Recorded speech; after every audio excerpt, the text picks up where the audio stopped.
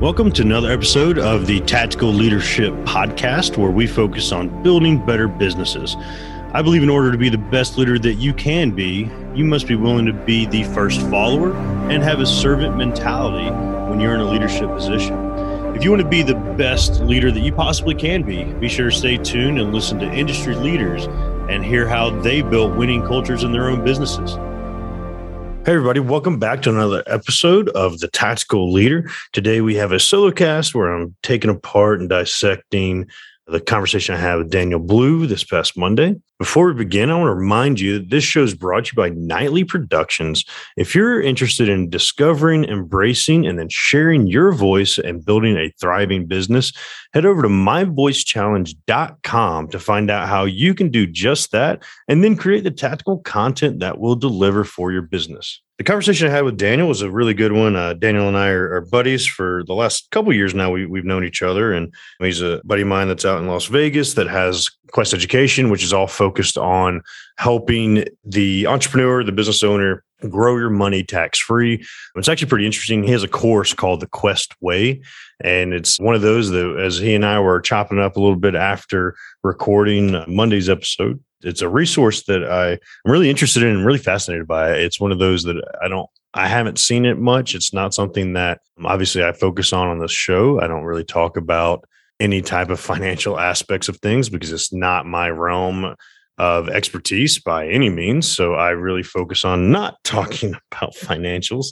But I think it's one of those that in our conversation together, he really highlighted the importance of it. And then obviously utilizing a 401k, a solo 401k to leverage and create different aspects of the business and helping with that aspect of things where you can really optimize what you're doing and how you're doing it and making sure that you are getting out of the bad debt. And it's an interesting thing. I've never been the type that's really worried about debt as a whole. Now, obviously, there's good debt, bad debt, different aspects of things that we have to focus on to make sure you're in the right realm. But as I mentioned, I'm not the guy that is all about giving you insights into debt as a whole because it's not my realm. So anything that I'm talking about is definitely my own experience, not financial recommendations of any sort.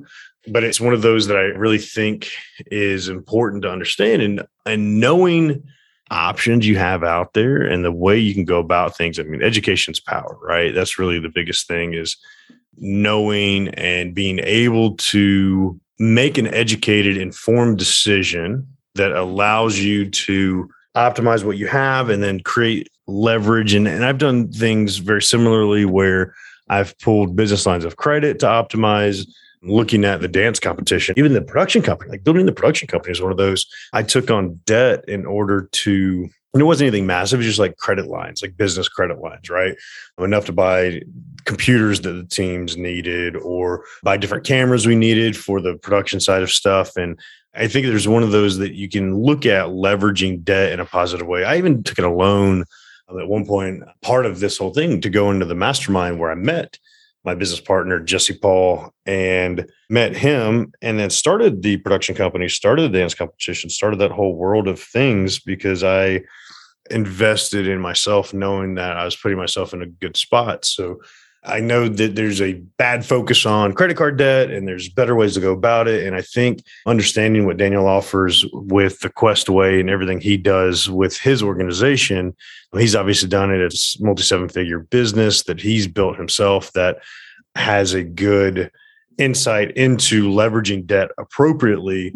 I just think that's one of those you got to have to really be educated on to understand the differences. So look out for some content that I'm going to put out about the Quest Way program. And I'm going to go through it myself, check it out, really see how all of it makes sense, really the nuts and bolts of the program. And I might imagine there's going to be a little bit more insights coming to you about all of that, just so we can get more robust, right? I have several programs I offer myself, but that do not touch on that financial side. So I think that might be doing a little bit of a disservice to y'all, where I want to make sure y'all are getting the information you need and can optimize. And that might be a great way to go about really providing an awesome resource to you. And Daniel's just one of those good, true, authentic guys. Like he's one of those that beyond being a business owner, an entrepreneur, speaker, podcaster, like he has all these amazing things that he's doing. And we run in those circles together. But beyond that, he's just one of those good dudes, right? And I love working with good people. I think there's a huge aspect of business that I focus on of like, I like working with people I like working with. I like in general. Right. So Daniel's one of those that I think is a great dude, just an awesome individual, awesome human being. And he's taking his knowledge and his experience and leveraging that into these programs. And I think it's a great avenue for us. So I definitely would encourage you go check it out. DanielBlue.me. That is his website. He has a ton of content on there that you can look at. He's a Forbes contributor. He has been featured in several different things, but he's got the book Blueprint to Your Best Retirement. Honestly, this is just one of those, I think that's my biggest takeaway as he was talking. I have no clue about this stuff, right?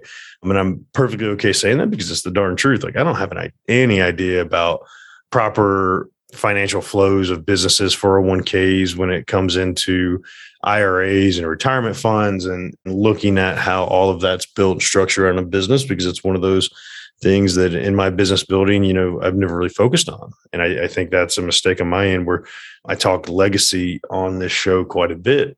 And financial legacy is just as important as other legacies you're building. And I think when you start looking at building family and providing resource form, a lot of us, we want that freedom, but we also want that financial freedom, the time freedom, the financial freedom. I think that's like the biggest thing that I recognize as he was talking is like, I haven't really done much myself in that realm to build. Now I do have a couple IRAs that are sitting there, right? Things I had from the corporate world, the law enforcement world, the military world. I have a few accounts that are sitting there, I guess, nice and pretty, not really doing much, but it's one of those that I think we can be leveraging that as an asset better for all of us. And as he and I were talking, I was talking like, what is that ideal person? What kind of person can utilize these types of services effectively? And is really those folks that are transitioning. So I know a lot of you out there listening are transitioners. You have the military folks, the law enforcement folks that have some sort of account, but it's not just have an account, right? And it's those corporate folks that have those accounts from their organization, but it really needs to be obviously an account that's worth doing something with. If you have $2,000 or $3,000 in an account, there's not much that you can really leverage and then invest in anything. So I think focusing there would be a huge step one, finding out what that looks like, how much you can contribute. Are you contributing? Making sure you're actually building that, especially in the early years. If y'all aren't in the business ownership world yet, focusing on, that retirement account is a great place to start. And then as you are transitioning, let's look at how do you leverage those dollars in an investment savvy way. So definitely things to focus on and think about, and things I'm going to chew on. And I hope y'all enjoyed the conversation with Daniel. Such a great dude. And I definitely encourage you to come back this Friday. We're going to unpack more of the Quest Way, Quest education, really focus on unpacking what he would recommend the first couple steps are for that entrepreneur, that business owner. So definitely some good tactics coming to you this Friday.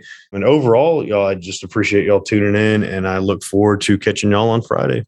Thanks for tuning in to this episode of the Tactical Leadership Podcast. And I hope you got a ton of value out of what we talked about today. I also want to remind you that this show is brought to you by Knight Protection Services. If you're a leader in a small to mid-sized business that does $5 to $10 million a year in revenue and want to improve retention costs, which could actually add up to being twice your employee's salary, all through creating a safer work environment and saving up to 25% in insurance costs, be sure to visit knightprotectionllc.com.